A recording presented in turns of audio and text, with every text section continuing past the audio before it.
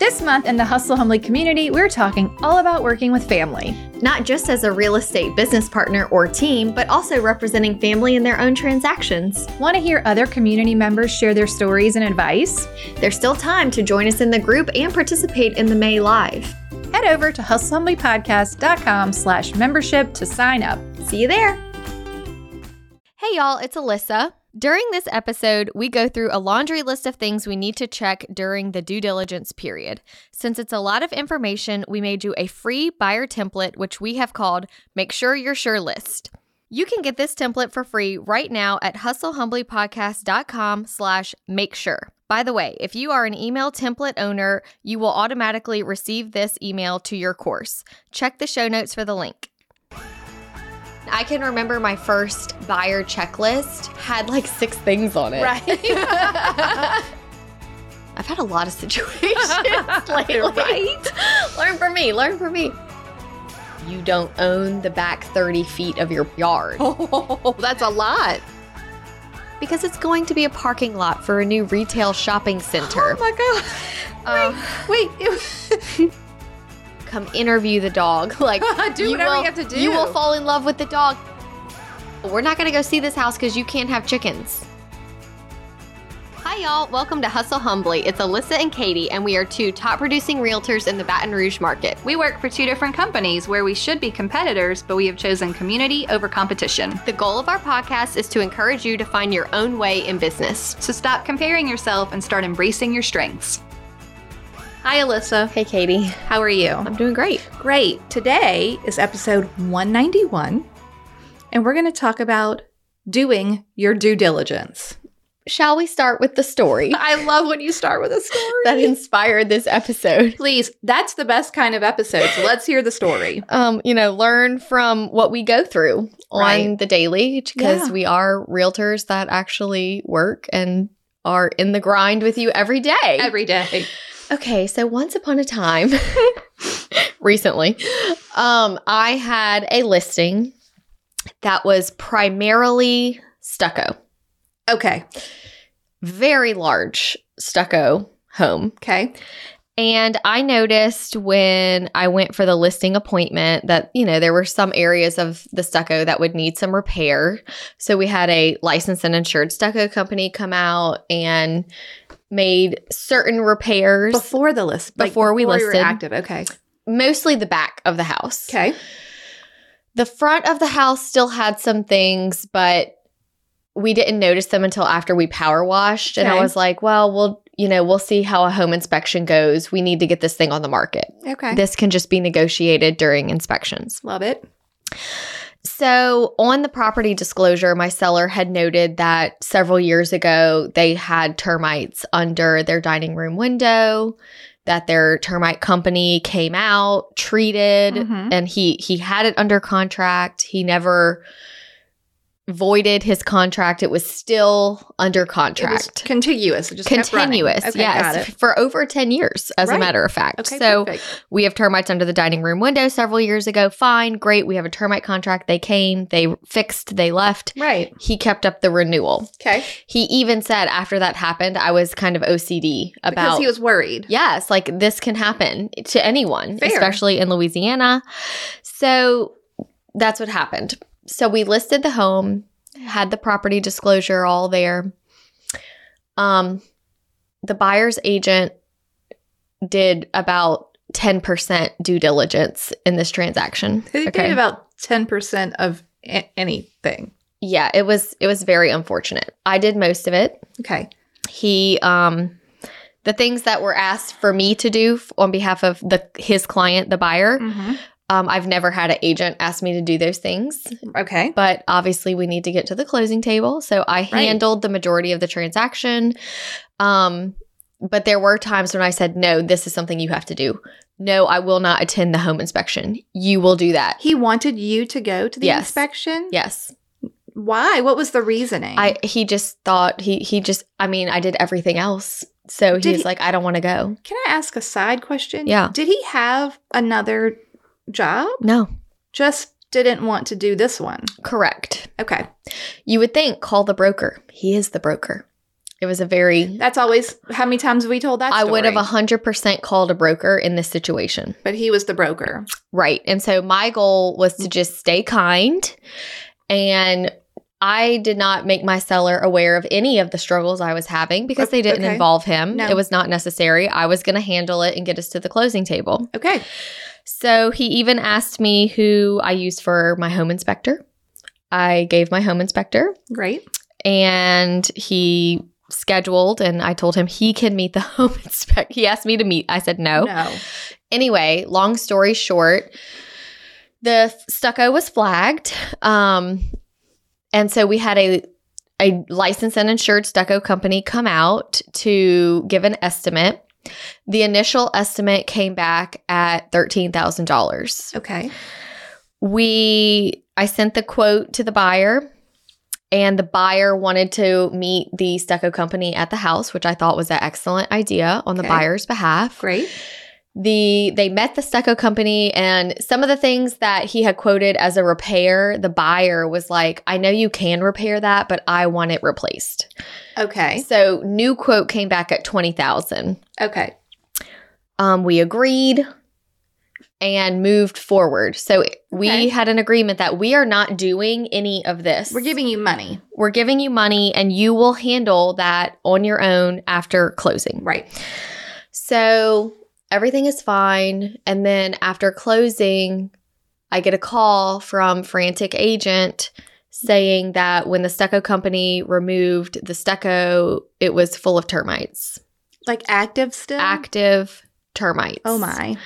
That because of the nature of stucco, really nobody could have seen this. Right. The inspector could not have seen it. Yeah, you don't know what's happening in the stucco company wall. did not see this. Right. And not that it matters, but this agent did not have a termite inspection. Now, my inspector said, honestly, yes, he should have, but this would not have been found. Okay. This would not have been found until the stucco was ripped off. Okay. So the damage came out to be closer to like $80,000 to $90,000. Whoa. Yeah, big. But again, this happens. Yes. We did nothing wrong. No. Me and my seller did nothing wrong. The buyer did nothing wrong. The buyer's agent did not do a great job of explaining to his buyer that this is now your house. Right. And you can't, in Louisiana, we are as is. You cannot return it. Right. Right. There is no fraud. He started getting very defensive and somewhat, I don't want to say ugly, but just like saying things like, you're the real estate professional and you're supposed to fix this. No. You're the real estate professional, and you are supposed to advise your client of what their choices are. Right. And so it just became this big. Again, I kept my seller informed, but he is really not involved in this. No. I said, Mr. Agent, my seller did everything he was supposed to do. Right. He disclosed that he once upon a time had termites several years ago. Yeah. He did what he was supposed to do by keeping his termite contract up to date. Right. And that's all that anybody can do. You had a home inspection. This was a surprise. I'm very sorry. Right. Your buyers did not ask us to make the repairs. Everyone on your end was okay with an allowance. It just is what it is, you know? Right. So what it came down to, the reason that they were so upset is because apparently whatever policy my seller had didn't cover like the warranty that this of the termite contract. The warranty that this particular termite contract offered was not great. Right. And so it's not covering a lot. So what brought this to my attention is that I've had many situations with termite contracts, or a seller will accidentally fill out a property disclosure saying, yes, I have a termite contract, when it's actually a pest control contract. Right. It never covered termites. Okay. Right. So are we as agents, and it's hard because our list, you can't cover everything. Right. But it seems that this is a recurring problem, which is why we are dedicating a whole episode to it, right, of things that you should be doing during your due diligence period besides just a home inspection. Right. Perhaps in this situation, when you see that a seller has a termite contract and previous termites, sure, maybe you should call the termite company. Make sure the account is in good standing. It does in fact cover termites. Get a copy of the warranty. Like, what does it cover? Right. Like, really look into, instead of just taking the word. Right. And or you don't have to do that as an agent. This episode, I think, is going to be important for consumers as well. Yes. The consumer is the one making the purchase at the end of the day. Yes, your agent should be your advocate and should be helping and guiding you. But if you need to know certain things, it's really on you during that due diligence period to find them out. So there's no reason why that buyer couldn't have called that termite company and asked those questions. 100%. So my seller, when I asked if he knew, he was like, no. I mean, I called a company to get under contract. Mm-hmm. I didn't know that there's different levels, right. Or nothing was ever upsold to me that I declined. I just agreed, right. Had them treat the house, placed it under contract, and have kept it under contract ever since. Because as consumers, there are lots of things that we assume. Correct. Right? Like, oh, well, everyone does it the same. So, right. It's under termite contract, so everything is covered. Right. But not all termite companies are the same. They don't all offer structural damages. They don't all offer certain warranties. And so understanding, like, what are you actually getting with certain things? And the only time you really have to find that out is during your due diligence period. Nothing's ever a problem until it's a problem. Correct. Right. And that is what, every time there's a problem, the to-do list of things we need to be checking gets longer. I mean, I can remember my first buyer checklist had like 6 things on it. Right. Now you're like, a million things are running through your head. There's a million the time. Things to check. Right. Let's talk about some of those things. So the point is, we're going to focus in on not when things happen after closing. We're going to actually talk about that in a coming episode. But what should you as a consumer and an agent be doing during that due diligence period? And I would like to start by saying, what is a due diligence period? Mm-hmm. Well, when you write a contract, there's some amount of time. Locally, we call it the inspection period. And right? Because of this, I am trying to get out of calling it the inspection period and calling it the due diligence period, because some people think, well, you have your home inspection. And then you're done. Check. And that's it. I did my home inspection. Check. But like, did you check the schools? Did you check your insurance? Did you check your monthly notes? We're going to go over all of this, of the things besides a home inspection. Right. So your due diligence means you are learning about the property and all the things you need to know to make an informed purchase. And that period of time ends not at closing. No. Sometime far before closing, likely. Locally, it's usually 10, 14 days. Something in that neighborhood is standard, right? Mm-hmm. Mm-hmm. Okay, so maybe you have 10 days.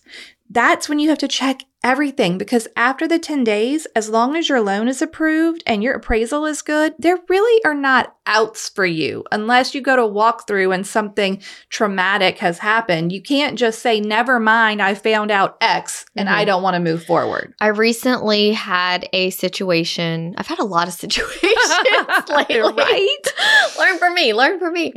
Where I had the listing and it was 4 days before closing, and I got a call from the buyer's agent who was delightful. She was very professional and just matter of fact, and her client is doing something wrong. And she's not trying to defend him. She's just trying to keep it very factual. So she said, my buyer would like me to type up a cancellation. I'm going to check the box that says financing, but I have to be honest with you, like, his financing was not denied. He just was not happy with his final monthly note. He just, in the beginning, took the word of what he just said approved. Okay. Oh, I'm approved? Great. And then 4 days before closing, when it's the real deal and you get your final numbers, and he went, oh my gosh, I don't know that I want to do this. Right.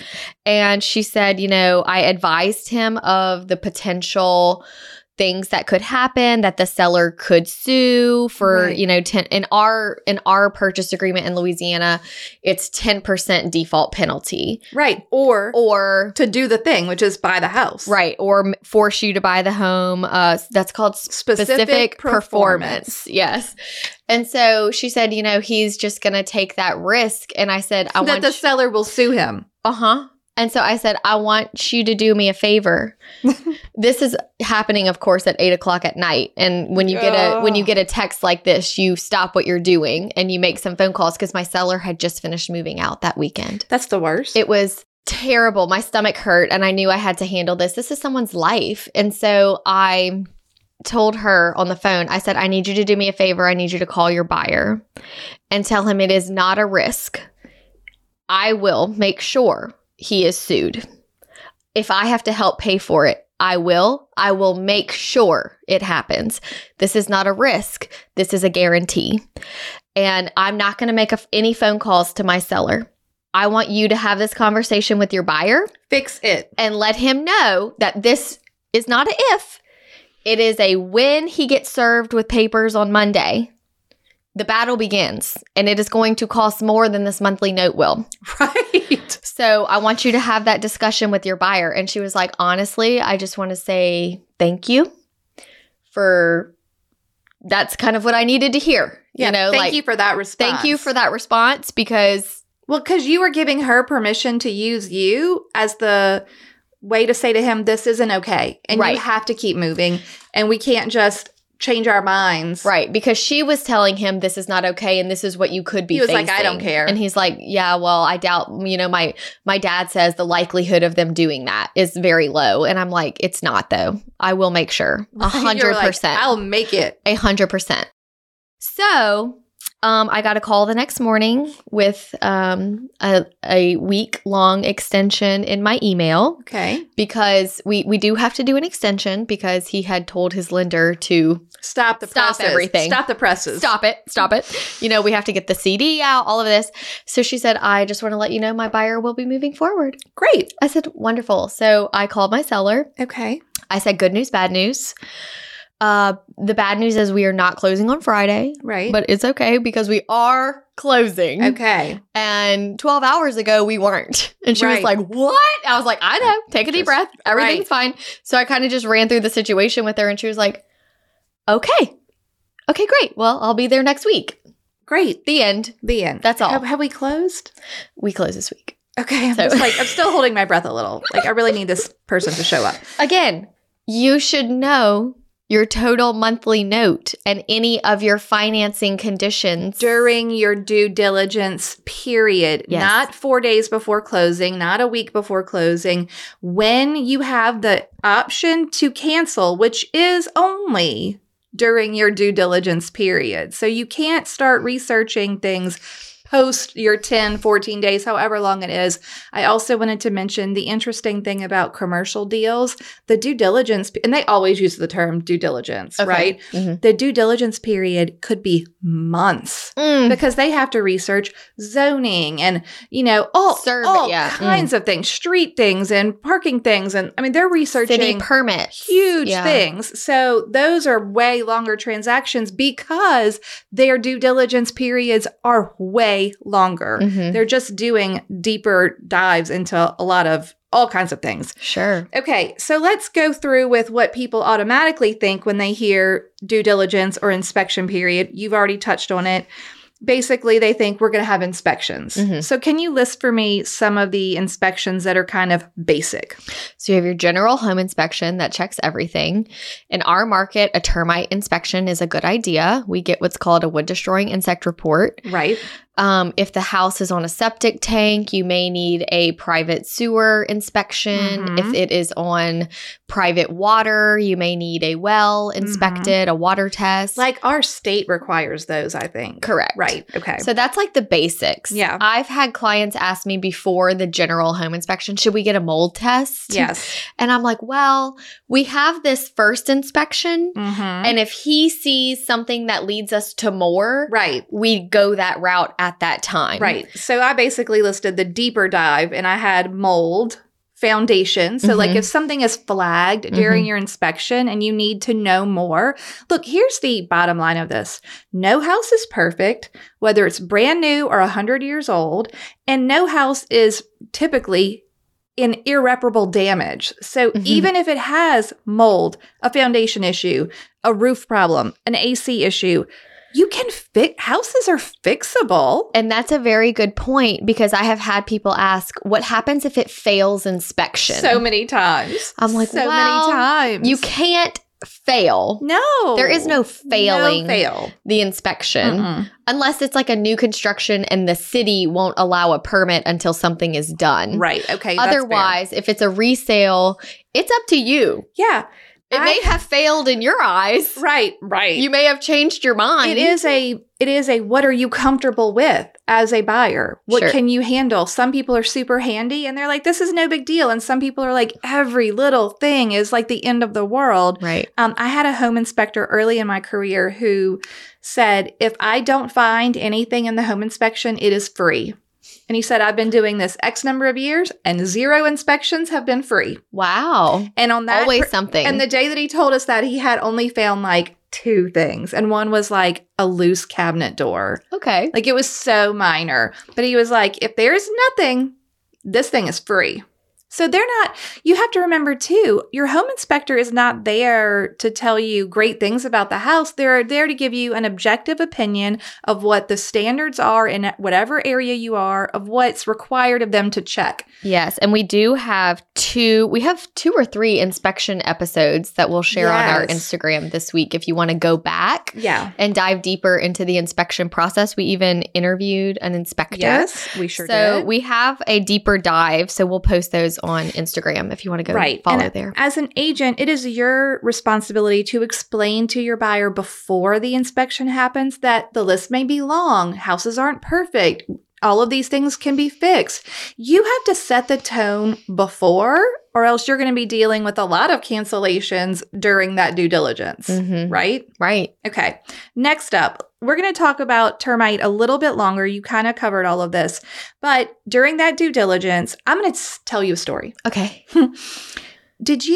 When you got your license, because I know there's a little bit of time between us, did the seller used to provide the termite inspection? We were just transitioning away from that. Okay, so I will tell you, when I started, the way the Louisiana contract was written was the seller was responsible to provide a termite inspection, the wood destroying insect report, that certificate at closing. At closing. Oh, they did not have to show it to you before. They could find termites and treat it and get a good one. Not a problem, not a problem. And most loans at that time, because it was in the contract, required that termite certificate to close. Can I tell you how many frantic closings we went to? Oh my God, did somebody get the termite? Oh, you didn't? Oh, we got to go. Termite inspectors were running like chickens with their heads cut off all the time. Always urgent. Because you needed a termite certificate to close. Okay. And it was a term of the loan that was met at closing. So there's no terrible. There was no 3 days before you need, there's a chance not having that termite report could delay a closing. Yes. Okay. Yes. Now, then it transitioned in our contract to say, basically, inspections are on the buyer, whatever ones they want. Do they want a home inspection, a termite inspection, a roof, radon, whatever it is in your area? Those are here now. That's all on you. Correct. So many agents were very resistant to that because they were used to the old way. This is how it's always been done. We need to I was even told, if you ever get a contract from someone where they ask the seller to provide the termite certificate, you know that they are either old school or with an old school company that still believes that's the way. And it's like, this hasn't been the way for several years. And the thing about it is, when we look at it under the terms of due diligence and taking advantage of that time period to know for sure you want to buy this house, the fact of the matter is, you want to be in control of that as the buyer. Right. You want to know if there are termites. You want to see their contract. You want to do that termite inspection. You don't want to wait for the seller to tell you, yeah, it's okay. I mean, there were termites, but here's a certificate saying they're gone now. Mm-hmm. Well, you can't ask for more repairs then. You may want to talk to that company yourself. Right. You need to be in control of all of your inspections. I would never want the seller to be in charge of any of my inspections as a buyer. Correct. Okay, so that's the deal with termites. Again, you've already mentioned if they do have what's called a termite contract, you would want to then maybe tell the buyer, hey, you might want to get a copy. You might want to call XYZ Pest Company and just see what it covers. You might want to know that it doesn't cover damages. If the wall gets eaten up, the contract only covers them getting rid of the bugs. Sure. Like getting rid of the termites is the end of it. So I was actually under contract. I listed a house in November and we got a buyer at the beginning of January to close in March. Okay. The property disclosure that the seller filled out said that the termite contract ended in January. Okay. So January 31st, 2023, termite contract has ended. Right. I was super impressed because the buyer's agent emailed me in February and said, hey, I just wanted to check with you. I see the property disclosure states that the termite contract ended in January. I just want to make sure that your seller renewed it. Okay. Wow. And I thought, dang. Talk about your due diligence. On top of it, monitoring these things. Mm-hmm. So I messaged my seller who said, oh, I actually did. I have it on automatic renewal until I don't own the house anymore. So she sent me a new copy and everything was good. But I was just very impressed by that agent. Yeah, very good. The other thing to remember about termite contracts like that, they transfer with the house, not with the person. So you just after closing, if you've inherited one, you call and put it in your name, you're good to go. I have another story about termites for you. And then I promise y'all we'll get off termites. This is not the termite episode, but they're a big deal. Clearly we needed a whole termite episode. Okay, so this was 5 years ago. It showed up in my memories on my phone today. So I'm like, I had semi-forgotten. I'm like, perfect timing. So during my inspection, I had the buyer. We're buying an older home.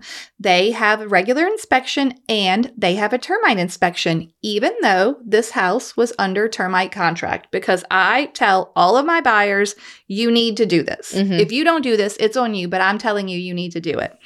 During the termite inspection, there is evidence of termites found. Okay. On the front of the house, there's like a little tunnel or dirt or whatever it is. And then there's some pinholes up high in one of the bedrooms. Okay. So pinholes mean that the termites have come all the way up the wall and like poked their little whatever out into the room, right? Yeah. So we're like, my clients are like, well, how do we know how long they've been here? I mean, the house has been under contract, but they're still here, right? Right. We asked the seller it was vacant, thankfully. Can we open the wall as part of our inspection? We need to see in the wall because we can see they've gone up high and we don't know if they're still there, what the damage is. We need to open the wall. They allowed us to open the wall. Whoa. For the inspection. And I have a photo of the wall for you. Oh my gosh. Can you see how the termites have gone all the way up? Okay, so y'all, I will. So many tunnels. I don't think they're not YouTube gonna be able can to see it. Okay, but I'll post it later. So there are basically termites have eaten into all of the studs in this whole bedroom wall, and you could see where the dirt and the tunnels go up like the insulation. Well, I mean, it wasn't bad. It looks terrible. Okay. Right? It looks really scary. So they had to get a contractor to come and check the structure. Everything was fine. It looks worse than it is. We got rid of the termites. We checked all the studs. Everything was still structurally sound. We closed up the wall. The seller closed it back up, and we proceeded to closing. But if we hadn't done the termite inspection and just took the word of, oh, you're under contract, okay, those things would have stayed there and just kept on going to town. Eating the whole house. Yes. Wow. Yes. Okay. So that's the end of termites. If you're enjoying the Hustle Humbly podcast, we could use your help. We are trying to get some new reviews. Please head over to the show notes and click the link to leave us some new reviews at ratethispodcast.com/hustlehumbly. And if you're on Spotify, you need to follow, hit the bell, rate the show, and leave a comment on the current episode. And for our YouTube friends, like, subscribe, and hit that bell. Thanks for all your support. The next thing we're going to move on to, which is locally an issue, is foundation repair. So I had this on my list. You have a story? So I have a buyer under contract right now, and the house has had foundation repair. My buyer had a lot of questions about, is the warranty transferable? What if, what is entailed in this? And so I felt like in this situation, my buyer should call the foundation company. Right. I do a lot of things on behalf of my clients, but if it's something like this where they have specific questions or concerns, I don't want to be the source of information. No. This is a big deal. Yeah, because also you're not the foundation company. Correct. Or a foundation expert. And I don't want to call them and misrelay a message or not ask further questions and have to call back. Right. So I did put that on him to understand, is there a fee? Turns out there was a $125 fee associated with transferring the warranty. Oh. And if it's not done, then if you have an issue, you are not covered. What? Right. You can't figure that out when you have an issue. When the problem happens. It's too late. Okay. So we, in our inspection response, asked the seller to pay that fee because it was a part of the transfer. Perfect. On that note, a lot of window companies also have a fee to transfer a window warranty into the name of someone new. Okay. So anything that comes with a warranty, call that company and say, is there a charge? What is that process? The foundation company needed the active cash sale once we close. Oh, wow. All these things, okay. But I wanted my buyer who had a lot of questions to ask those questions. And be comfortable at the closing. Yeah. Okay, great. The other interesting thing about foundations that I learned, not the hard way, but along the way, if part of a foundation is repaired, that repair is warranted. Yes. They're not doing a warranty on the whole foundation. Right. Another part of the foundation could have a problem, and you would have to pay to have it repaired. Mm-hmm. So just saying, oh, the foundation was repaired and it's under warranty is actually not accurate. That repair of that part of the foundation is under warranty. The rest of it can be moving around. Sure. And not covered. Not covered. Okay, so we're going to move on from that. Next up, let's talk about new homes. Okay. Locally, we have new home warranties that are state required. Correct. Okay, so the builder has to provide this warranty. And this is per the New Home Warranty Act in Louisiana. I do not know what it is in other states. I'm sure most builders provide some sort of warranty. But as a buyer and an agent, you need to find out what that is. During your due diligence period. And you need to send the warranty information to the buyer during that time so that they can read what it's going to cover. So for us, there are different time periods. Like, is it a year for pretty much everything? Most everything of new construction is covered. Then it's 5 years for structure. So if in year 7 you have a structural issue, it is no longer the problem of the builder. Mm-hmm. So you need to know what it's covering, how long does it last, read it. Right. As the buyer, you really need to read it. I noticed in my first house that I ever bought, it was a newer home. I was the second owner, and I bought it when it was 3 years old. Okay. Per the New Home Warranty Act at that time, it was 5-year foundation. Okay.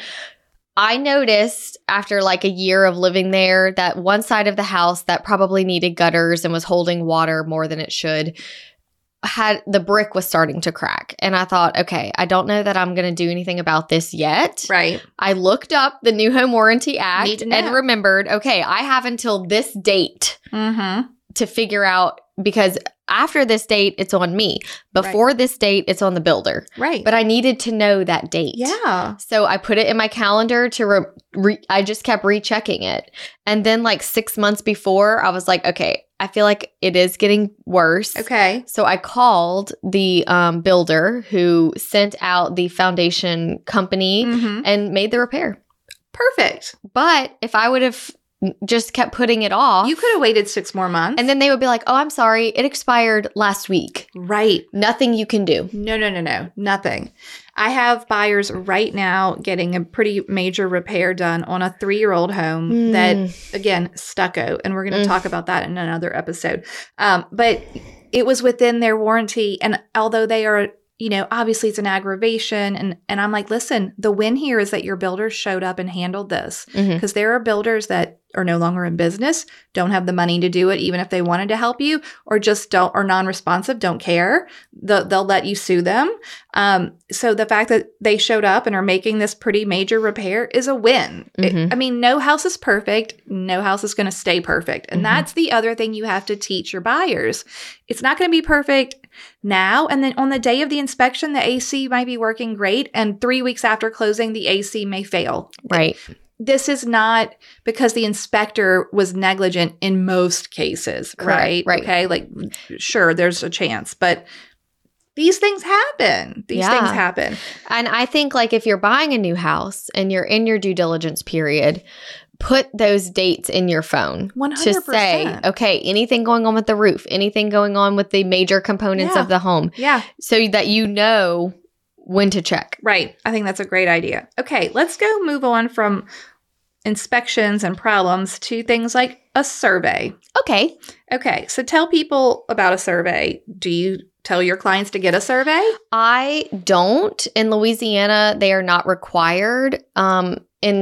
In some of our older parts of town that are 100 years old and you have layers of fencing and servitudes, if I hear a buyer say, oh, I don't know, I wonder where the property line is, I'm like, you need a survey. Yeah, you need a survey. And it's funny because even in my email template, I went back and added in the you're under contract email, you may want to have a survey. You may not. It's not required. It's up to you. If you feel like there is something with the property that you're not sure about, now is the time.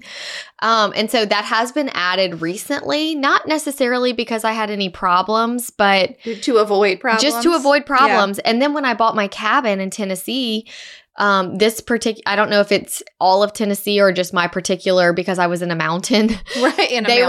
My loan required a survey. Okay. And I enjoyed looking at it after I got it. Right. I was like, oh, this is interesting. Like it goes all the way to the road and I didn't realize that. Okay. So now I do add it as a recommendation. Okay. All right. So there are some things I think you would want to look out for as the agent when you're there that might flag you to say you need a survey. Okay. All right. Signs of a servitude. And what would be a sign of a servitude? A power or a phone or some type of cable box, like the box that comes up on the side of the house, the front yard, wherever. There's a box somewhere that belongs to a utility, then probably there's a servitude associated, right? Right. Also, if there are power lines that go next to the property, behind the property, in close proximity, not from the line to the house, but the actual lines that go from house to house, that's probably a servitude. You might need to know, where is your line? What part is your responsibility? Can you put a fence there? Can you not? These are all survey questions. And then the drainage here is a big one. Mm-hmm. If you show a house and the back fence is there, and then there's some sort of ditch, canal, space, and then the next back neighbor is their fence is there, like there's basically an alley between the two fences, this is likely some type of servitude. Mm-hmm. Like, what is it? Who's going to access it? You might want to know, and you might want to get a survey. I think that's all I have about surveys. I had a few more. Okay, go on. So I had a situation where a client backed up to railroad tracks. Oh. Okay. It was actually in a really cute part of town, and when the railroad went through, it went really slow because it was so close to the houses. Okay. And some people even had ladders where they like gave the rail guy snacks as he passed. Oh, that's cute. It was cute. It was cute. That's really cute. Even though it can also be a nuisance. But in this situation, well, they got served a letter years later basically stating you don't own the back 30 feet of your yard. Oh, that's a lot. Because the railroad servitude is X amount of feet around the railroad track. Oh, wow. But this yard has been fenced in for decades. Okay. The lot dimensions include that part. So it was a whole thing. We had to get it figured out. Okay. The second thing was, if you back up to like a creek or something, I had a situation where a seller they backed up to a creek that was, I don't know if it was theirs or who it was. When they bought the house, there was a deck that went out over the creek. Okay. They don't own that creek. Okay. Right. They got a letter. Well, the whole neighborhood got a letter that whoever does own that creek is going to be basically adding in a drainage and covering it because it's going to be a parking lot for a new retail shopping center. Oh my God. Wait, it was a creek that people literally put a deck on and like enjoyed. Yes. And then it was going to become a parking lot? Yep. Oh my It was terrible. word. It was terrible. Now, they got enough resistance and the neighborhood rallied together and fought it, but she still had to remove her deck. Okay. So that happened. I had a buyer that was buying out in St. Gabriel, a little bit more of a rural place outside of Baton Rouge, who wanted a survey. And the title attorney said, well, sometimes there's just an old survey on file. Oh. And I was like, oh, You helpful. don't say. Yeah, apparently there's lots of surveys on file. Okay. This particular subdivision Okay. had a survey from when it was developed. So you could, it was the whole subdivision, but you could zoom in on your specific lot. Got it. So technically, you have a survey Okay. of your home. It's just part of the whole. This survey had all these lines all over it. And I was like, what is this? I do not understand what this is. And she's like, oh, they're pipelines. Right. And I'm like, is that bad? She's like, depends. It wouldn't bother me.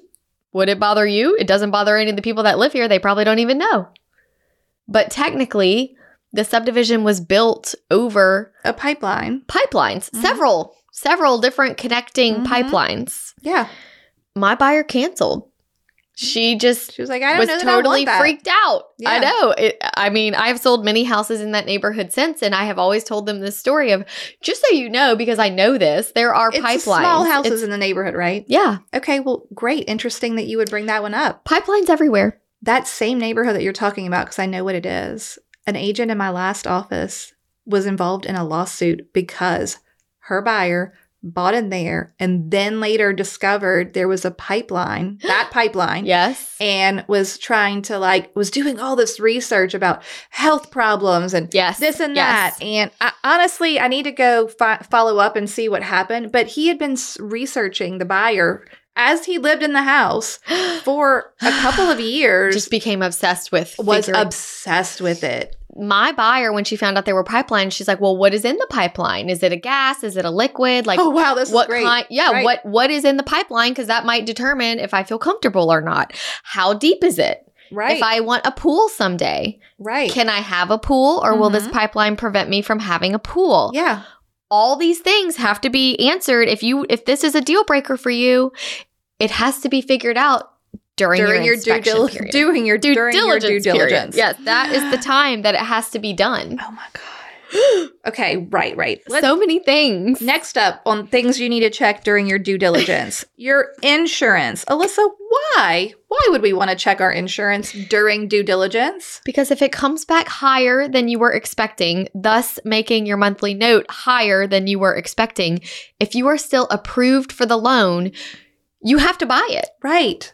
And it can be really a lot higher than you thought. A lot higher. So locally in our area, we have to be aware everyone everywhere needs homeowners insurance, right? This is normal. Your lender's going to require it. It's going to cover things like fire and, whatever. Natural disasters, wind, hail. Maybe. Yeah, maybe. Depending on your policy, Right. you have to figure this out during your due diligence. Water period. damage from a pipe, these kind of things, right? You need your lender's going to make you get homeowners insurance. Here, there are many areas that require then flood insurance. Mhm.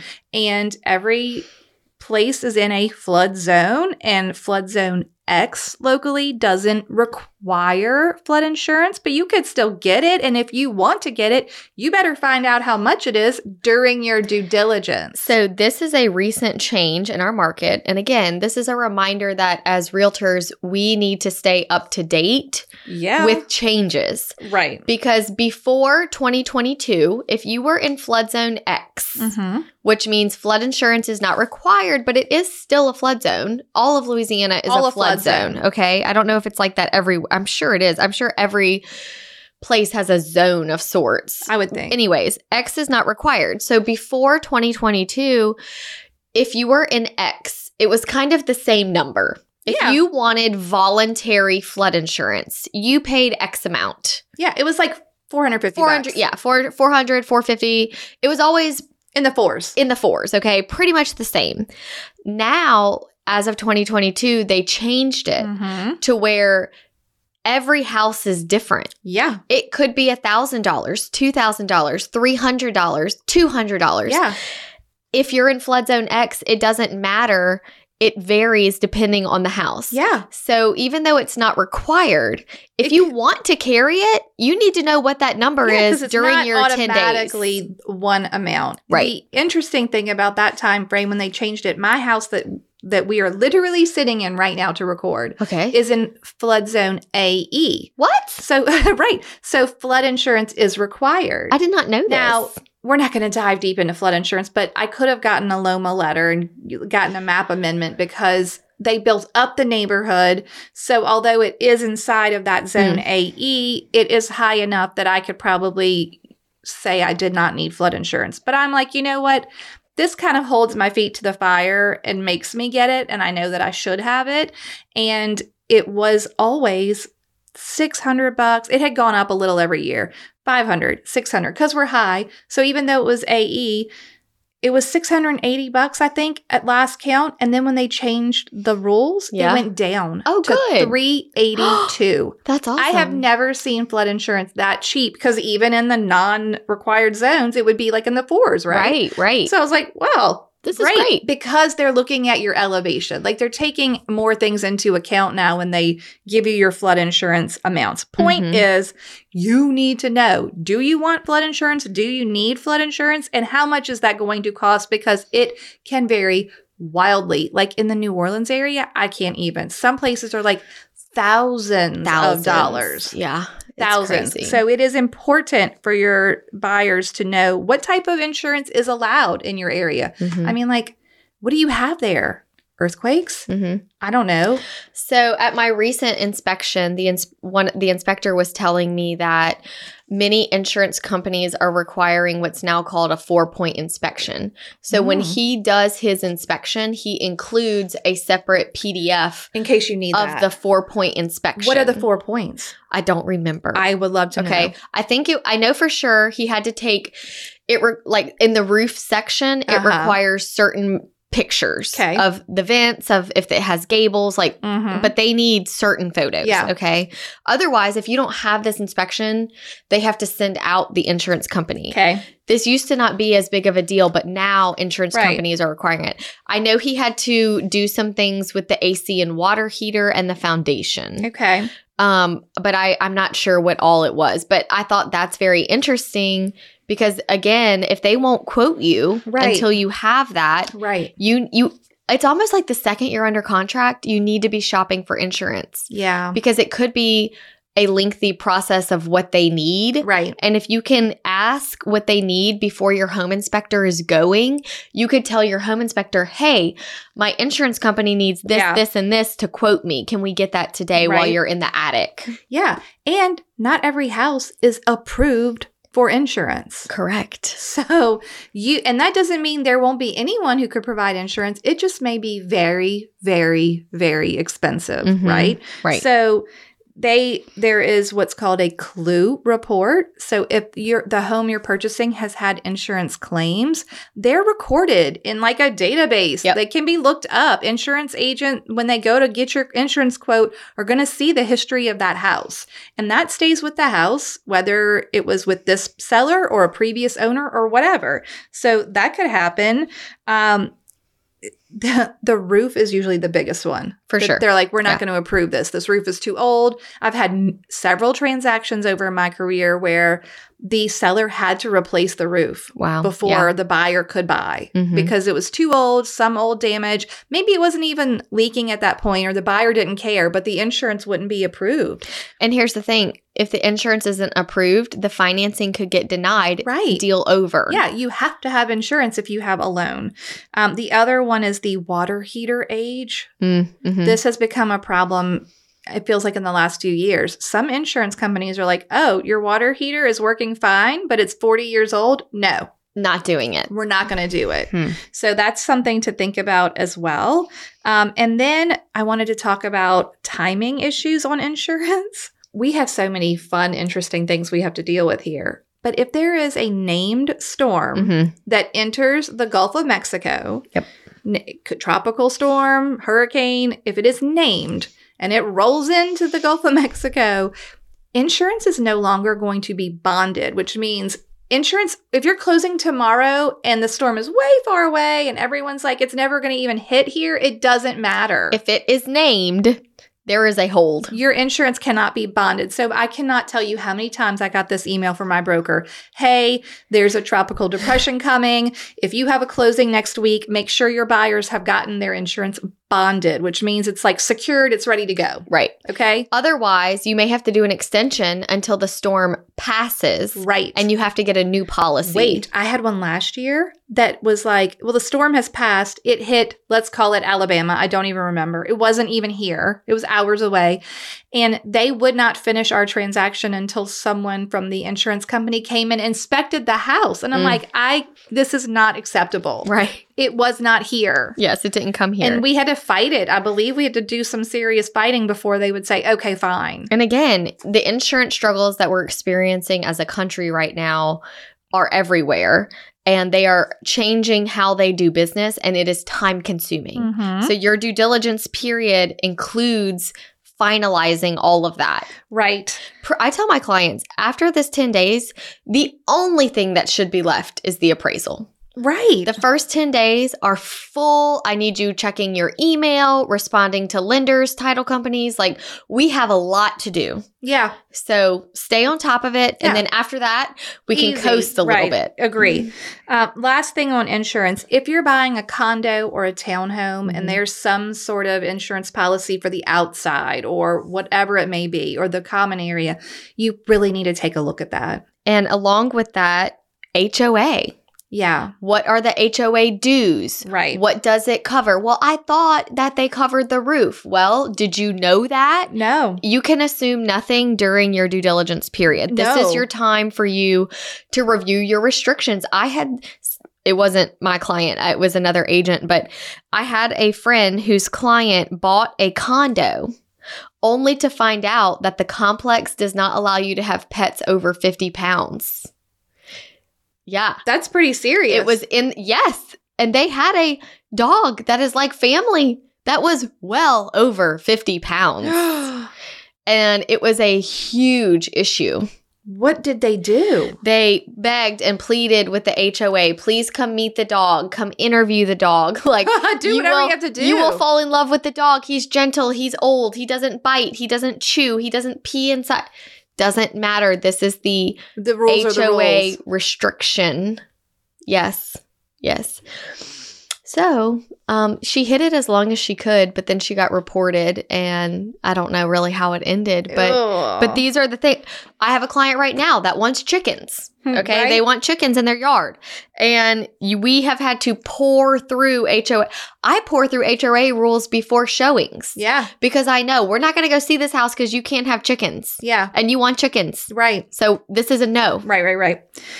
That's so funny. Other things on when you're looking at your HOA restrictions, because, a lot of them are so strict in like a complex, right? A condo or a townhome. But even if you're in a neighborhood with restrictions, they'll have things like you can't park on the street. You can't park an RV or a boat or a trailer in your driveway. Like if your client has a car, a third car, a fourth car that they need to put on the road every day, they're going to be pretty upset if they keep getting reported and having to pay fines or being told they can't do something that they need to do because they didn't look at the restrictions before. So it was so important to study those restrictions. Can you have a pool? Can you have a play set? What do you need? You better look into that before it's too late because it's not, and those are going to be legal battles that you likely won't win. Correct. The rules are the rules, right? Okay, I think is that all you had for HOA? Oh, the other one I thought about restrictions, they're also like deed restrictions. So I've had a client who bought on a more rural piece of property, but this particular section of the town was restricted to one house per acre. Okay. And they wanted to put a house for their parents, like a guest house. Oh. You see? Yes. But they couldn't. Yet you couldn't. There were some little loopholes, like ways to finagle it, but it was important to know. You can't just build 2 or 3 houses here, even though they're all for family and we're on property. That wasn't, there was restrictions on that property. Yeah, like the lot in my so I'm not in a neighborhood, I'm just on a rural street, and they're all 1.5 acre lots. And whenever they were subdivided, restrictions were placed that whoever buys this lot, the house has to have a front porch. Oh, I love that. Because they want all of them to have a consistent Acadian look to them. Okay. And so if you drive down my street, we all have front porches. Oh, that's But if nice. you are anti-front porches for some reason, Right. I don't know who would be. You because really I want love your them. garage in the front. You really want your garage. And you didn't know that, and you bought this lot. What are you going to do? Surprise! Yeah, When the builder goes to apply for permits, he's going to find You it. can't do this. Yeah. Yeah, it's so important to know what you can and cannot do. Okay, next up, schools. Do you think you'll ever have children? No. Do you have children now? Do you want them to go to a specific school? You need to check the lines during your due diligence. Where is the school? Where are the lines? And be advised, lines can change. I was just about to say, so I live in Prairieville, and it is, used to be rural. Now it's booming. Yeah. And there has been so many new schools, and the lines are constantly changing. Yeah. So even if you buy a house for this specific school, don't know. you could get transferred if a new school opens, or they redraw the lines to help keep the classroom sizes small. But that is something I don't tell my clients, hey, this is in the school district you want. Never. Because if that changes or you're wrong, you are getting sued. Yeah, I don't want. Yes. No. You'll have to go to the school board website. Here you go. Yeah, maybe research what's upcoming. Right. What is there new schools in the talks? Is there a time frame on these things? I have a client that wants to move out of the school zone he is in now, and there is a new school being built nearby.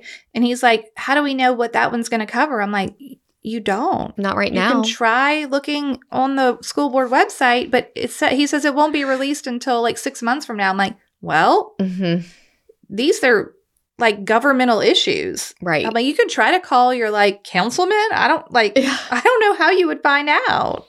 You just have to wait. But when it's something that is specifically important to that buyer, it's really on them to do that research. Right. To make sure. And to kind of go through your mind, what if it doesn't work out the way you want it to? What are those consequences? What's going to happen? Will you have to sell? We need to know, what's the outcome? Okay. I had a client, this was several years ago. They had a child with special needs. Okay. This child had a special trampoline that they could do their therapies on. Okay. And it wasn't your typical trampoline. It was a certain size. It was more rectangular and could fit other adults and, all these things. We found a house that was really perfect for them, but the yard was kind of small. Okay. They went out with tape measures during our showing to measure the yard to see, can we fit this trampoline, and would it still be a functional yard? Yeah. And every house that we went to, they measured the grass. Yeah. to see. Right. And they also opted to get a survey because they couldn't be surprised with, the fence is to have it 6 inches off the property. Right. We need every inch that we can get is important. Yeah. That's great because measurements were next on my list. Okay. So I had clients who had a very large truck, and he was adamant that the truck needed to be parked inside of the garage. So he busted out his tape measure at every showing. Sometimes we even pulled that dang thing in. Yeah. To every showing, we measure the garage. There are people, like you said, with the trampoline that have an outdoor issue that they need to measure, an indoor something that they need to measure, a special bed, whatever the case may be. Measurements have to be checked again during your due diligence. You can't cancel right before closing because you realized your truck doesn't fit in the garage. This is not an acceptable legal reason to cancel. Right. So I think the other thing is maybe you need to check for specific furniture. And then you mentioned the appraisal issue. So tell us what that means. So I have had a situation or two where the appraisal came back fine on value. Okay. But the square footage that the appraiser got when they measured was different than the square footage listed in MLS. Okay.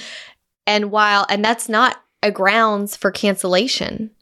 If it made value and it's worth what Right. you're paying, your loan is approved. You Right. don't have an out. Mhm. But I had an engineer that was like, but I don't want to pay $190 a square foot. Right. I want to pay $180 a square foot. Yeah. I thought I was buying it for $180 a square foot. I'm like, no, sir, you're buying it for $300,000. Right. And it appraised for $300,000. Right. And while there was a square footage discrepancy, you're still approved and it's still appraised. And he was very upset about the fact that what he thought the square footage of the house was is not what it was. Because he was very focused on the price per square foot and what kind of deal he was getting. That his engineer brain was very concerned about price per square foot. So he went from being fine to all of a sudden feeling gypped totally. Right. Even though it appraised. So if you are questioning the square footage, you got to check it. You have to check it during your due diligence period because Right. the appraisal is usually ordered after the due diligence period. Right.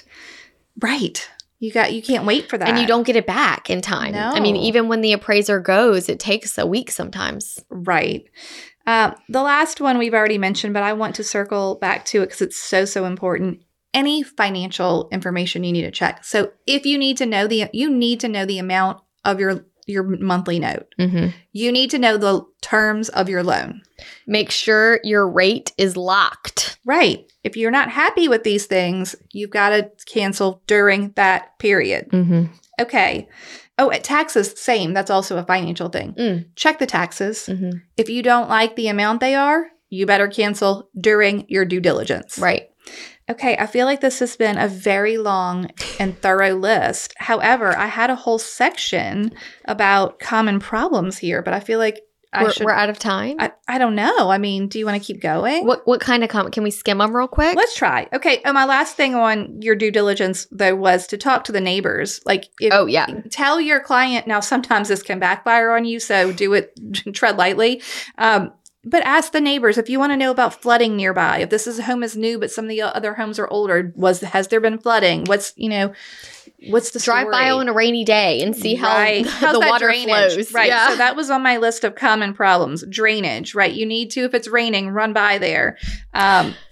We talked about foundation, commonly problem here. We talked about mold, common problems here. You and I talked about tree roots in a plumbing line. If you want a plumbing inspection. Look, if there are big trees nearby or crepe myrtles right next to the house or something like that, maybe you feel like you need to, depending on the age of the home. Stucco, which we've talked about twice. Yep. If you are an agent in Louisiana and your client is buying a home that is all stucco or predominantly stucco or has one of those beautiful parapet walls, which is a beautiful straight stucco wall with no type of overhang at all, please make them aware that stucco, the nature of it is to crack and to let moisture in and to potentially have a rotten wall when your home is only 3 years old. I'm just saying this has happened. Yeah. And it happens in my current neighborhood all the time. People are ripping off the full front of their house and redoing it. So scary. Okay? Because it can happen. So stucco is like a major, just be aware. Mm-hmm. Like you just need to be aware. It doesn't mean you can't buy a house with stucco. My other one to be aware of during your due diligence, dormer windows. If you don't know what a dormer window is, I recommend you Google it, but it's that cute little window that peeks up. It's on the roof, and it maybe just has the attic behind it. It's not necessarily a room, but those things leak all the time here because of the nature of our weather. Mm-hmm. So it's very hot, and then it's very rainy, and then it's windy from storms. Like these things happen.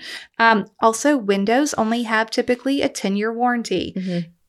Hurricanes happen. Maybe it doesn't, the window doesn't look that bad, but you have a warranty on that window for 10 years. So you might want to take a real close look at them, just like you did with your foundation before your warranty was up on year 9.5. Like, how's this window look? The other thing we could do a whole episode on termites, and now that we've started talking about it, I feel like maybe we should. But I will tell you, I have a client and friend who currently just finished redoing a whole wall of their house because they bought a townhome. The townhome is covered, has a termite policy, is up to date, but the last owner of this unit put brick pavers in the back little courtyard. So cute. They go straight up to the house, which covers the slab. Right. And even though the termite company had been treating, they never flagged it as a problem, which means the termite company is really negligent there. But none of it was covered. Oh, no. None of it was covered by the HOA. None of it was covered by the termite contract. And so they had to redo. So you need to be able to see, if you're in Louisiana, see slab. That's so important. And I think that's my PSA about that. But if you're in another area, what are your things? Are there earthquake things? Is it radon? Is it basements? What are the things that you need to look out for? You need to talk to a seasoned agent or your broker and make sure you're aware of what your clients need to be made aware of. Sure. Okay. And I guess we should have said this at the beginning of the episode. Right. But our disclaimer would be, we are not saying that everything we listed in today's episode has to be checked in every single due diligence period. No, my God. But they are things to be aware of, and to, when your buyer is saying something is really important to them, that you listen. They keep talking about the school. They keep talking about wanting to have mom on the property one day. Like, those are the things that you need to pick up on. Trigger you. To say, hey, you may want to call the permit office. This episode is more of a mental checklist for you as an agent. It is not made for you to make a checklist for your buyer to scare the bejesus out of them. Right. They are not going to want to buy a house. They surely aren't going to do the work to do all of this due diligence, right? Yeah. So this episode is for you to, if you want to make yourself a checklist, that's fine. Just things to be aware of as you go. Because we have been doing this so long, they come to us typically automatically, right? Right. If I see power lines running behind a house and they're talking about using this pretty green area for something, I'm like, hey, that might be a servitude. Right. We're just trying to help you, like, keep them top of mind. Because there are even things I forget sometimes. I'm like, ooh, dang. Same. I should have mentioned that. When that agent asked me if my seller renewed the termite contract, I went and checked all of my pending property disclosures to make sure. I'm like, I wonder when those expire. Right, exactly. Okay, are you ready for a toast? Yes. This one is so special. It is? It comes from, I'm already smiling. It comes from Erin O'Brien, our friend in Virginia Beach, Virginia. She would like to toast to Jay and Murphy. Oh, that's sweet. Okay, I am all for toasting Murphy Caldwell, the dog that brings everyone joy and happiness on a daily basis, and made me realize I love corgis. Oh, that's so sweet. She said, but seriously. Where is Murphy right now? He's not here. We should bring him in. For YouTube. Right, we'll bring him in. But seriously, I think that Jay Caldwell should be toasted. It sounds like Jay selflessly puts in hours and hours of time, effort, and YouTube watching to help Hustle Humbly podcast exist as the man behind the curtain. Yeah, even though he interrupted us at the beginning of this episode, he probably edited it out for the audio. But if you watch it on YouTube, you'll see it. Right? And she says, and we are all grateful for him. We are. We are so grateful for him. So thanks, Jay. We love you. Yeah. Where's our dog? Do you want to get the dog? Yeah, go get Murphy. I'll go get the dog. We'll let YouTube say, dog? hi, Murphy. Do you know what Whitney told me yesterday? What? That her husband wants a shirt that says, like, I want to be Jay. Who wants that? Whitney. No way. Like, because he's a carpenter too, and loves to do piddle and like garden and things. Funny. He like wants a shirt that's like, I want to be Jay. The Jay of all trades. Yeah, the Jay of all trades. He can do everything. Let's call Jay of all trades because the dog went up there with him. Oh. I know, it's sad. Maybe they should make an appearance for the YouTube. Oh, right. We'll make them come sit here in the chairs. Yeah. He can cut it. Oh, that would be cute. That would be cute. Okay. Hold on, YouTube. We're working on it. We're working on it. He's going to be like, I'm not dressed. What are you talking about? Hey, we need a little favor. Can you and the dog come bring the dog. He's coming. Oh, good. Let's make him sit here and take their picture. Oh, okay. Like they're recording the podcast. Yes. Oh, that'd be cute. Yeah, we'll put the microphones on them and make them say hello to YouTube. We'll put the dog in your chair. YouTube can just It's going to be great. Yeah. It's going to be so great. What a great idea, Erin. Stay. Okay. Stay. She told me I would have dressed up a little. You Y'all look are fine. prepared. Oh, no, he left. Oh, Murphy. Put it back. No, come on, Murphy. Murphy, say hi to YouTube. Stay. Hi, YouTube. You're like, jeez. Murphy, stay. Oh, this is so sweet. Look at Mom. He's like, what are you talking about? All right, that we did what we could. Okay. Okay, Bye, thanks. Bye, goodbye. You can cut that however you see fit. Oh my God. It's so cute. Thank you so much for tuning in to the Hustle Humbly podcast. Let us know who we should toast to for the next episode. Be sure to follow us on Facebook and Instagram at Hustle Humbly Podcast. If you have an episode, topic, or question, please email us at hustlehumblypodcast@gmail.com. Be sure to subscribe to the podcast and leave a review. See you next week. Bye. This is the good life.